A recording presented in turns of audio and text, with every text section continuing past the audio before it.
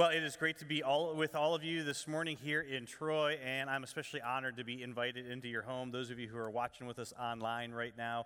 So Sherry, Alice, Bernice, right? I'm talking to you, John and Marcia. It's great to be with you guys. Ted and Sue and Barb and Ron and Ruth. It's great to be with all of you and everybody who's watching today from our South Campus, otherwise known as the great state of Florida, right? We are all jealous, but we love you, and we're so glad that we are able to spend some time with you today. Now, one of the most amazing things that you discover about Jesus when you open up the pages of Scripture is that one of the primary reasons Jesus actually came into this world is so that you and I could actually see.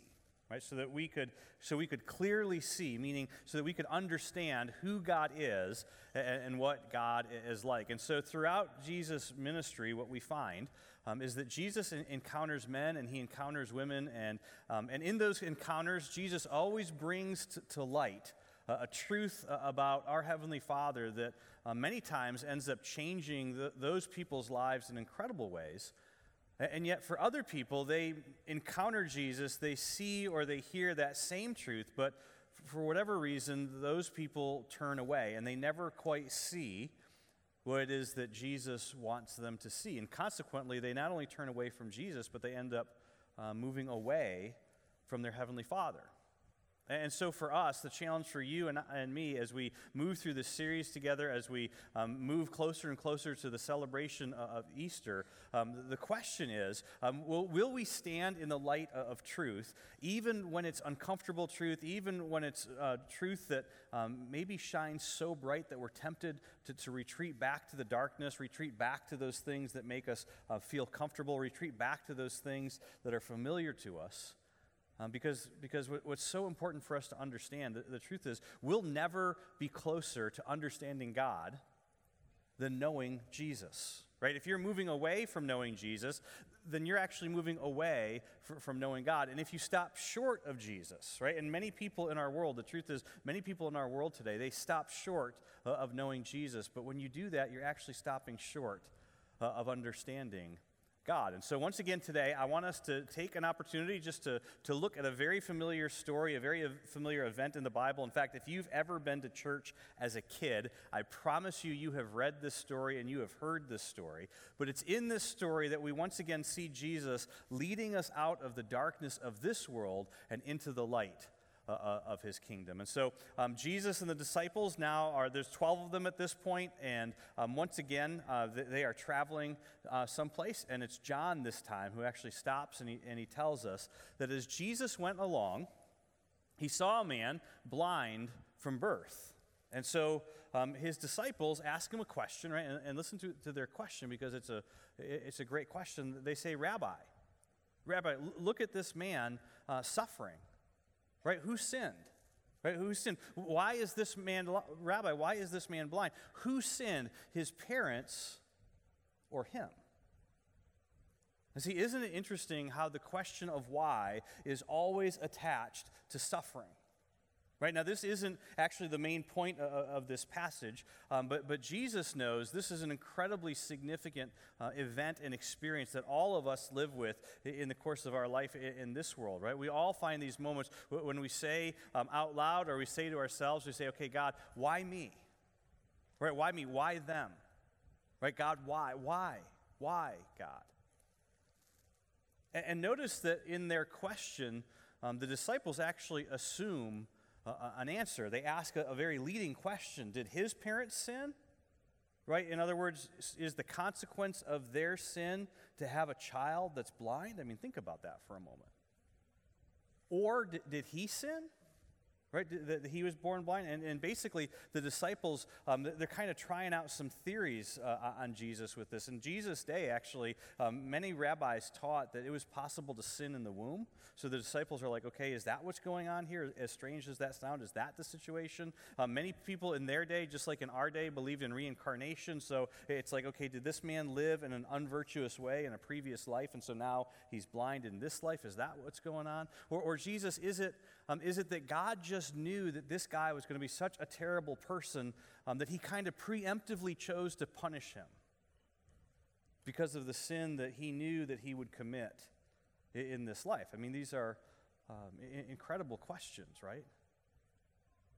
Isn't it fascinating how deeply rooted the idea is that if you're suffering in this world, that if you're having a tough life in this world, if things are hard for you in this world, that you must have done something to deserve that? I mean, have you ever wondered if your suffering was your fault? I have.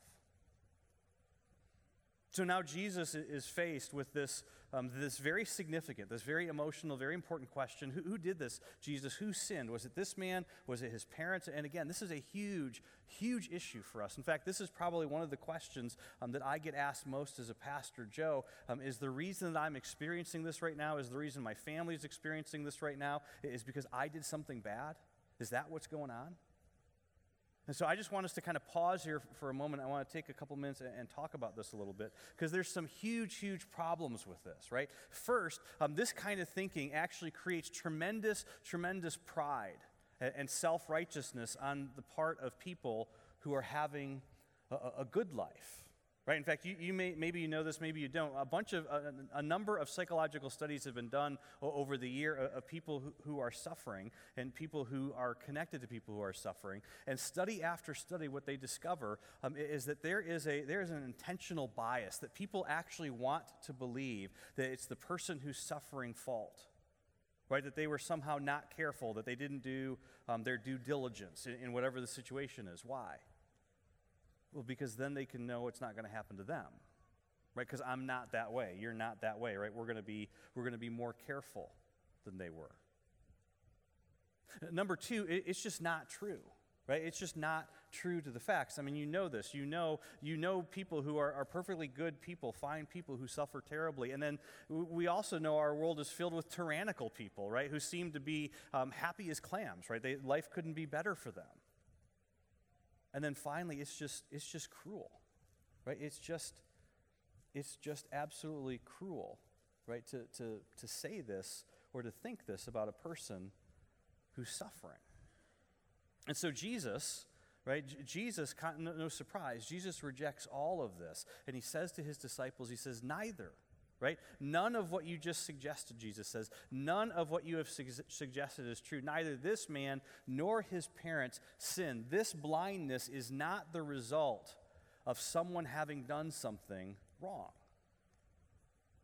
And see, the truth is, it's tempting for us today in our world, just like it's tempting for you in your world. It's tempting to think that this kind of antiquated thinking just doesn't actually happen today, right? But the truth is, anytime we respond to someone who's suffering with something trite like this, and you've probably heard this, someone walking up to you and saying, "Oh, don't worry, God will heal you. You just need to have faith right now. You just need to be patient. You just need to be patient, right? Just trust God. Just trust God." Well, remember, God does humble the proud, right? See, Jesus is very intentionally, don't miss this, he is very intentionally teaching his followers, which would be you and me as well as his disciples in his day, that shaming someone in their moment of suffering is never the correct response for a person who is a follower of Jesus, right? And so if we want to actually understand Jesus' view of suffering, then what we need to do is take this section of Scripture, John chapter 9, and lay it alongside a very similar section of Scripture that's actually found in Luke chapter 13, where Jesus is talking to his followers, and he references two tragic events that take place. One where Pontius Pilate actually has a bunch of Galileans executed in a public event. And then a different situation where a group of people die in basically a construction accident when a tower falls on them. And in both of these situations, right, Luke chapter 13 and John chapter 9, Jesus answers very emphatically, right? He says, no, right? I tell you, no. Right? Because that's always the assumption. That somehow the people who are suffering are worse from God's perspective, right? That's always the assumption. If you're familiar at all with the story of Job, it's the same assumption that Job's friends make about Job, that the reason he's suffering is because of something wrong that he did, right? But Jesus, Jesus very clearly says no. And then in Luke chapter 13, he adds this very important statement. He says, no, but unless you repent, right, then you too will perish. And see, it's only when we put all of this together that we actually understand and we get Jesus' incredible view and understanding of suffering. First, Jesus draws on what the Scripture teaches, both in Genesis chapter 3 as well as Romans chapter 8, that when God created the world, he did not create a world with suffering in it. In fact, he created paradise. Right? But when humanity turned away from God, everything in the world stopped working properly. Right? Everything went wrong. Death comes in, suffering comes in, and we end up with a world that just doesn't work right, and it doesn't work right for any of us. That every single one of us, that we all need a solution for sin. Otherwise, all of us will perish. No matter what our experience in this world is. Right, so there's this sense, Jesus is saying, in which suffering, sin in general causes suffering in general. If you were with us last weekend, we talked about this. And so that's why Jesus says, repent. Right, repent to all of us, because in general, right, all of us actually deserve to have bad things happen to us. Right, that's not popular, but it's true. That's the reality of our world. And Jesus is saying none of us is actually better than anyone else. But even though Jesus agrees that sin in general causes suffering in general, he denies the idea that an individual suffering is actually caused by individual sin, just like God himself rejects this idea at the end of the book of Job. Jesus rejects that same idea here. Right, and this is so important, because for us to say that sin in general is the reason that there's suffering in general, but at the exact same time, sin in particular does not necessarily and is not necessarily the cause of suffering in particular. Right, this idea right here is amazingly unique. In fact, only Jesus teaches this. So then what's the answer? Why is this man blind? Jesus says, because God has work to do. That's the answer, right? God has work to do. Everything that God has made has been broken. God has work to do. Everything is working against what God wants it to be like. And God is here right now to heal and to restore what's been broken. That's Jesus' response, which in fact is actually the only way to make it through suffering.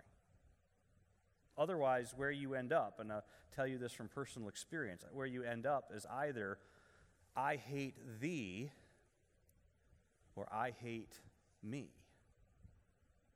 Neither of which is correct, Jesus is saying. Jesus is saying, listen, this is not about somebody's sin. This is about the fact that I am here right now to fix what is broken. So stop trying to assign blame. Right? That's what Jesus is saying. Because God, your heavenly Father, wants to do something in this man's life to heal, not to curse. And then notice what Jesus says next in verse 4. He says, as long as it is day, we must do the work of him who sent me. Night is coming. Right? And Jesus says very specifically, we, right? Not I. So you and me, Jesus followers, we are all supposed to be doing, this is not just simply what Jesus is doing, we are supposed to be doing the work of the one who sent Jesus into this world. While I am in this world, Jesus said, I am the light of the world. Right? Jesus is saying my identity, who I am, that's never going to be more apparent than it is right now. And me, the light of the world, I will never be brighter. My identity will never be clearer than it is while I am here on planet Earth. But when I leave, it's going to be dark again. And so watch me, Jesus says. Learn from me. Learn what it means to actually live in the kingdom of light.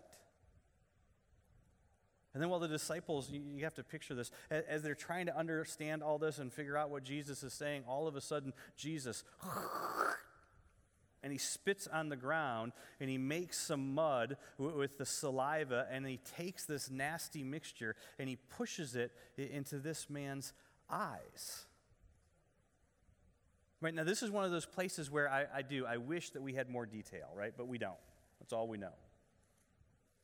Jesus makes some mud with his saliva, and he puts it on the man's eyes, and he says to the man, go and wash in the pool of Siloam, this pool right here. Now this is foreshadowing, right? Big time, major foreshadowing. Because this blind man now has to walk by faith and not by sight, right? You know what he did? He did exactly what your Heavenly Father would like for each of us to do. He chose to trust someone that he could not see based on the stories that he had been told about this person. That's what we see happening in this situation, right? So picture this. There's this guy who's never seen anything before in his life, right? Completely blind from birth. This weird stranger shows up out of nowhere, makes this nasty mud, pushes it in his eyes, and then tells him that he has to go to this pool to go and wash it out of his eyes. So now this blind guy has to find some stranger, some random person to take him to this pool that obviously has a big public area where he can kneel down and wash this nastiness out of his face. And as he's doing that, all of a sudden he realizes that he can see. And so, of course, the very first thing that he does is he runs home to tell his family and his friends and those people who know him and his neighbors, the people that had formerly seen him begging, asked, okay, isn't this the same guy who used to sit and beg? And some of them said that it was, but others of them said, no, it only looks like him. Right? Now, when I was a kid, I used to think how ridiculous this was, right? Like how would you not recognize this guy? But let's be honest, right? How easy is it to ignore someone that you see standing outside of a street corner every day?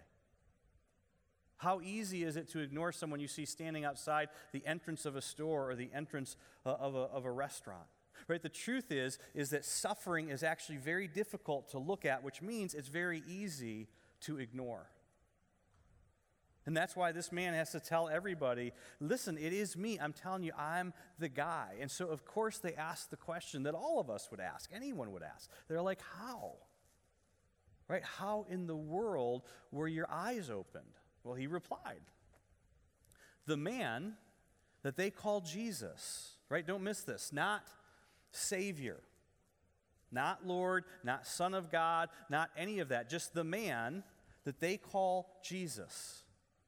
Right, he made some mud, and he put it in my eyes, and he told me to go to Siloam and wash. And again, you got to picture this, right?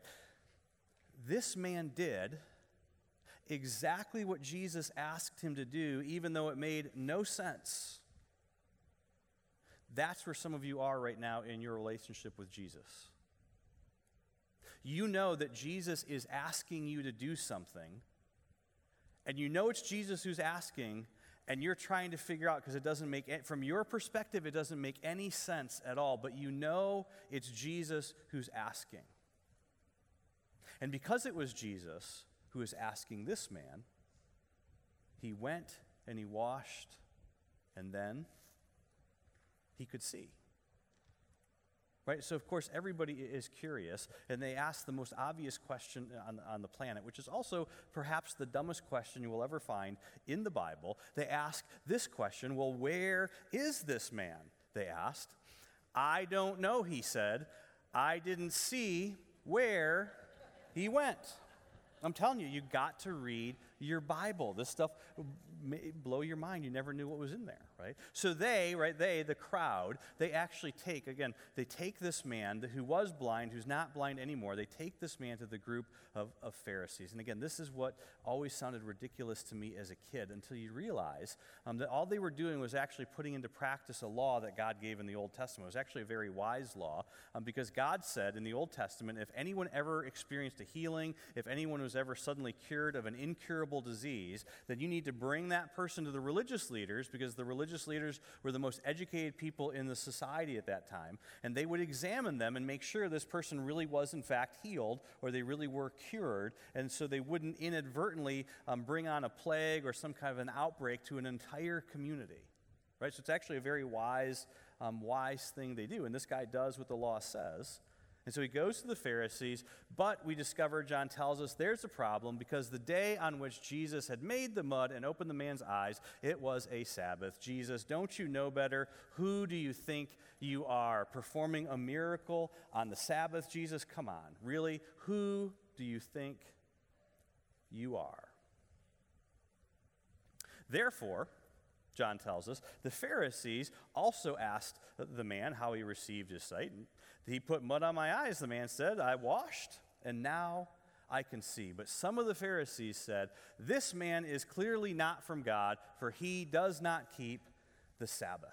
Right? And this is where we actually begin to discover the Pharisees' hostility, not simply to Jesus, but also to this man that's been healed. And they say, are you sure you were blind? I mean, were you like really blind? Like really, really blind? Or were you just pretending to be blind, because you wanted some extra attention? Right? Is that what's going on?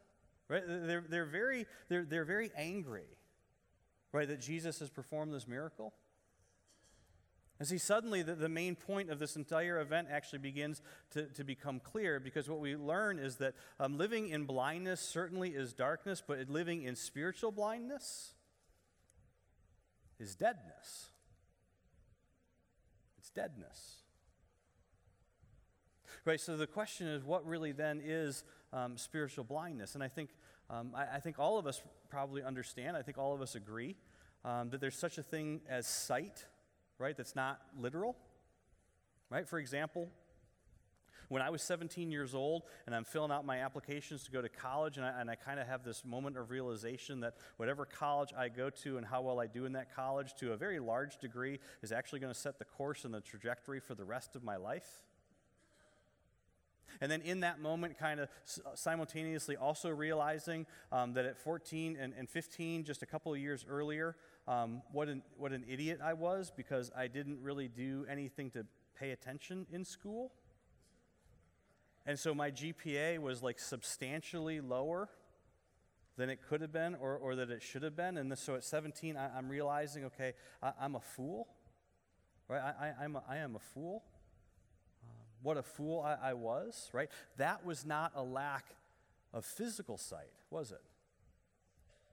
And in those moments, I mean, what do we even say? I mean, think about it. We say things like, okay, I didn't understand. I didn't see it that way. I didn't realize, right? What does it even mean? It means something wasn't real to me, right? I knew it abstractly, but it wasn't actually real to me.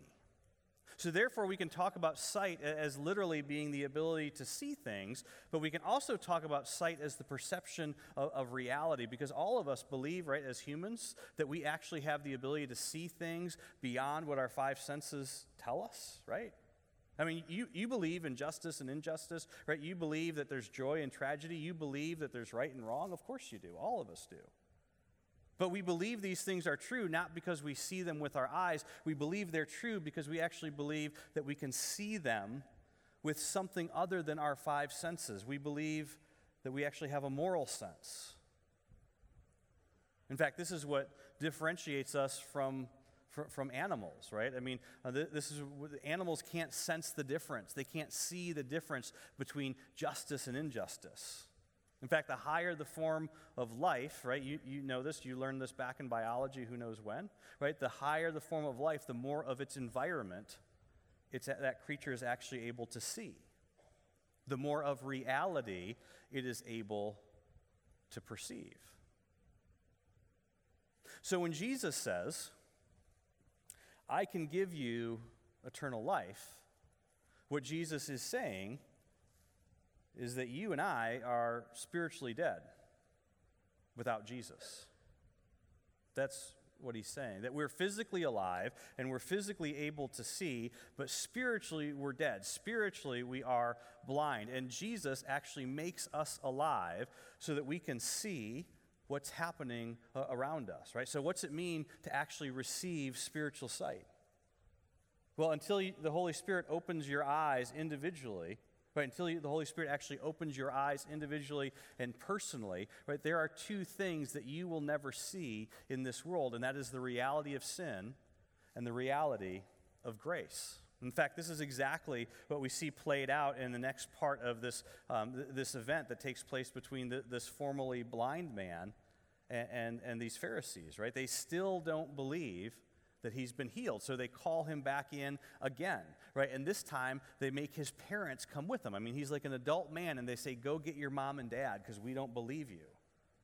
Right? And so they start interrogating the blind man again. And the Pharisees actually say to him, they say, give glory to God. Right? In other words, they threaten him with God. And they say, okay, if you don't tell us the truth right now, we're going to sick God on you. We're going to make sure God gets you. Right? Because here's what we know is true. We know that you were blind because we talked to your parents. We know that something happened to you, but we don't know what. Because we do know that Jesus, however, had nothing to do with it. Because we know that this man, Jesus, we know this man is a sinner. Because, see, he does things that make no sense to us. So therefore, he is a sinner, and sinners could not possibly perform such a miracle. Right? And then you know the response, right? This is incredible, right? When you think about it. This man looks at this group of people and he says to them, okay, whether he is a sinner or not, I don't know. I don't know. In other words, I don't know everything. I will be the first to admit it. I don't understand everything.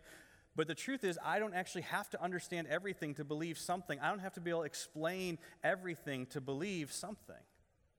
Right? And the good news is neither do you.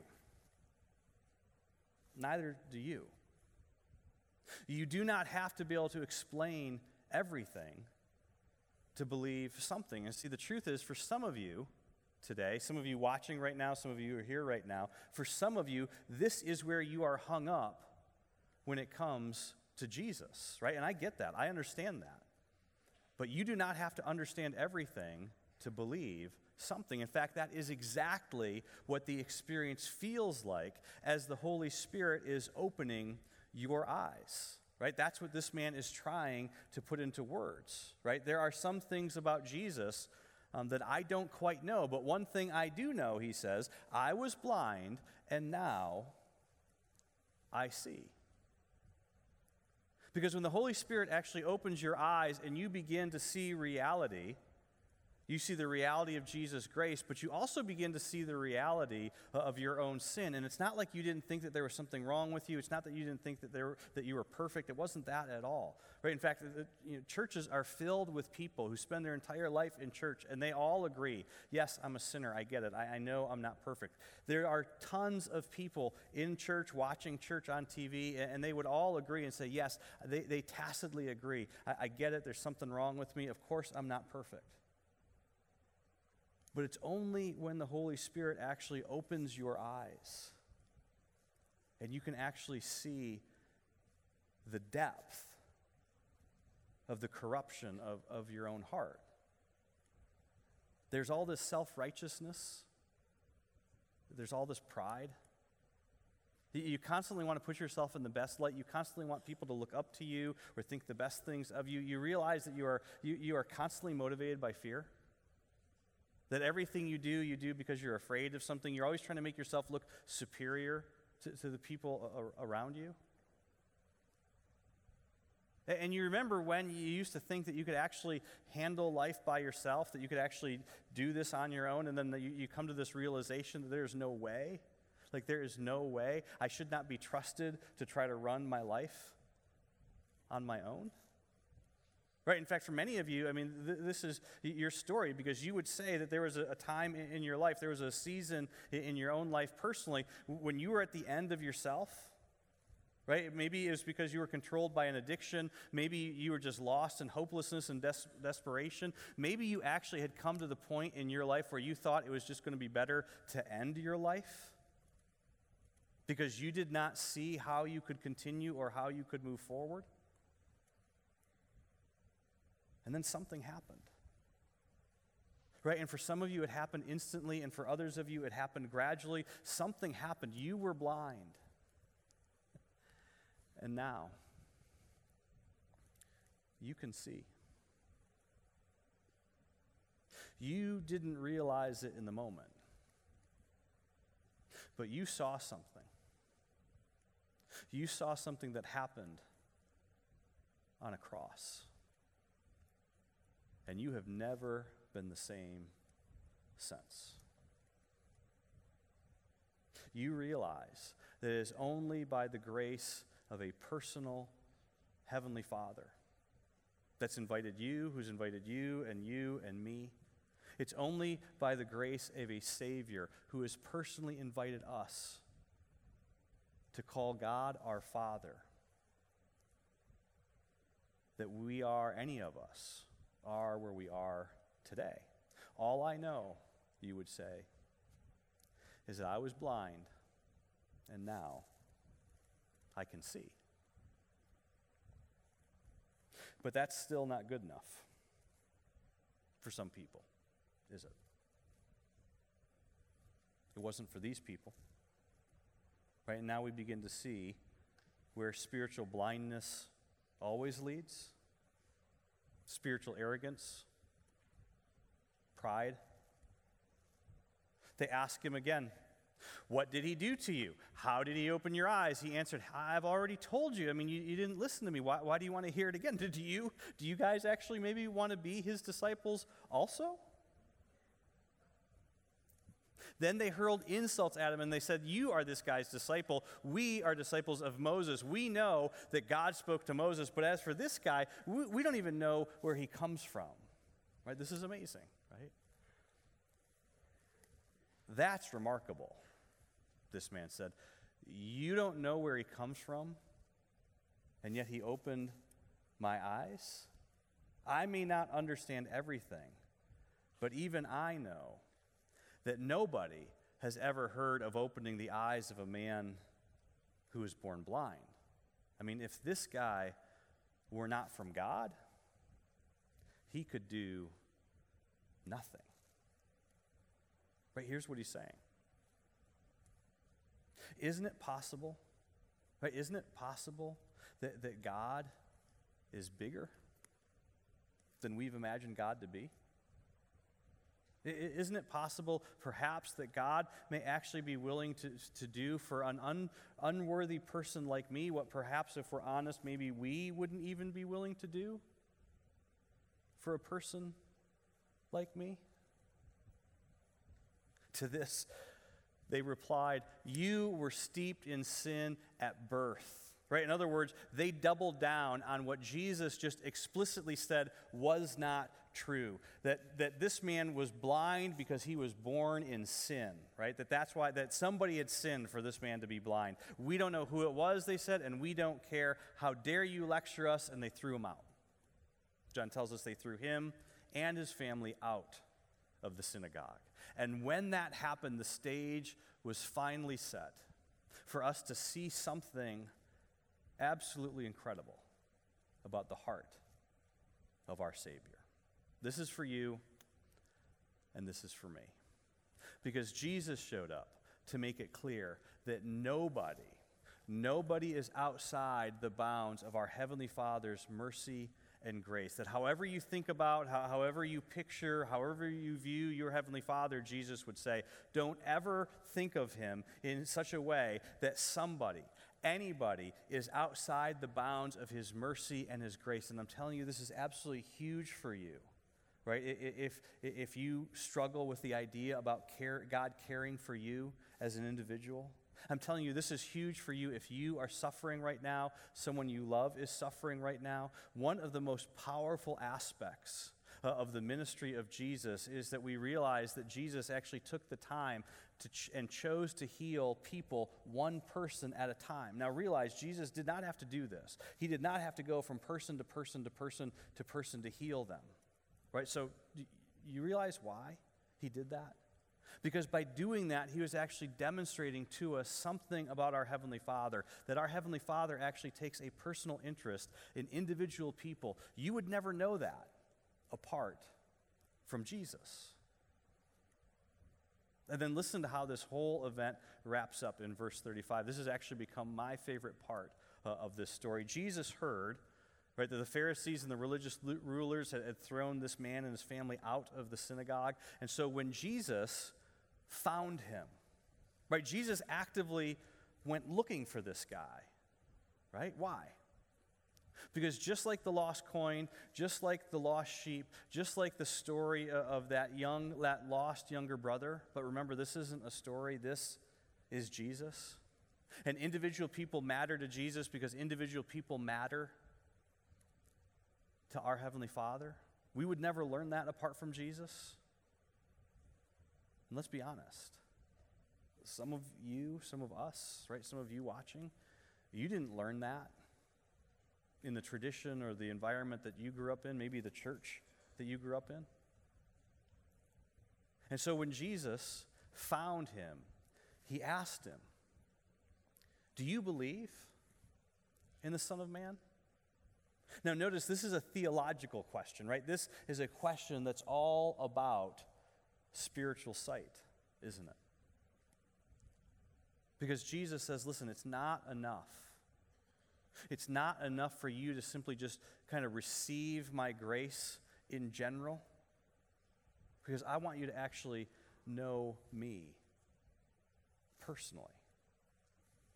"Yes," the man said. "Yes, I do believe." Jesus said, you have now seen the Son of Man. In fact, he is the one who is speaking with you. And then John tells us this whole event ends when this man who was formerly blind, in verse 38, when this happens, the man said, "Lord, I do believe," and he worshiped him. I'm so glad that John actually includes that final detail, right? Because this is actually what gets to the heart of the issue of spiritual sight, isn't it? Right? Because until you see, until you understand, until you realize that you are in the presence of God, not simply a great teacher, not simply a miracle worker, not simply a prophet, until you realize, like this man realized, when he realized that he was in the presence of God, the most natural thing, the most obvious way to respond is always to worship him.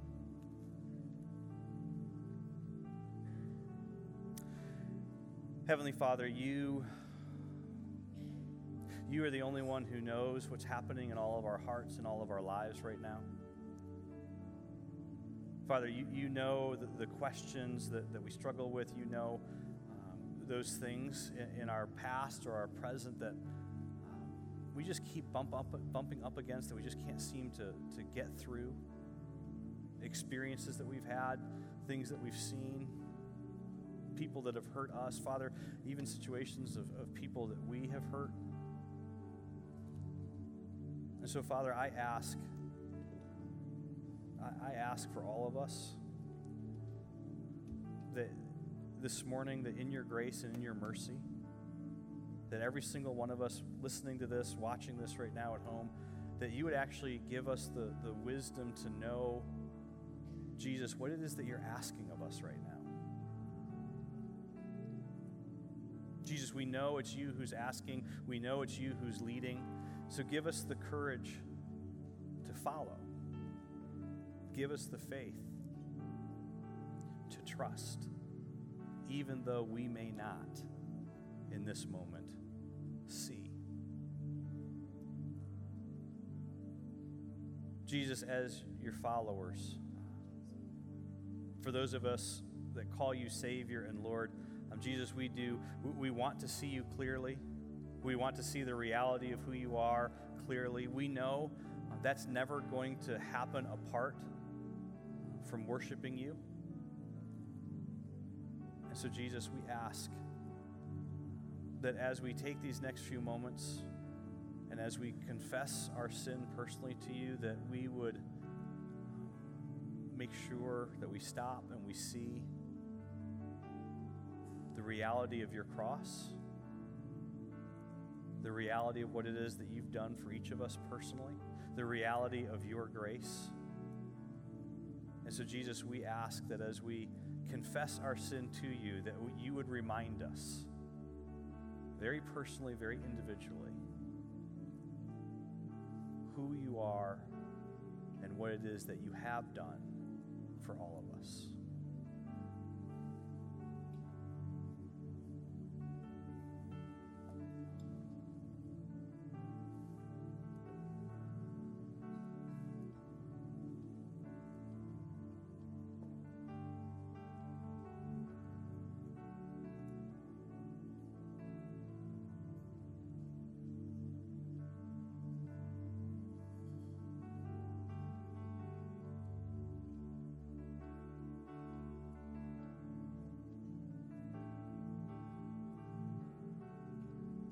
The good news of the gospel is that your Heavenly Father does not define you as what you once were.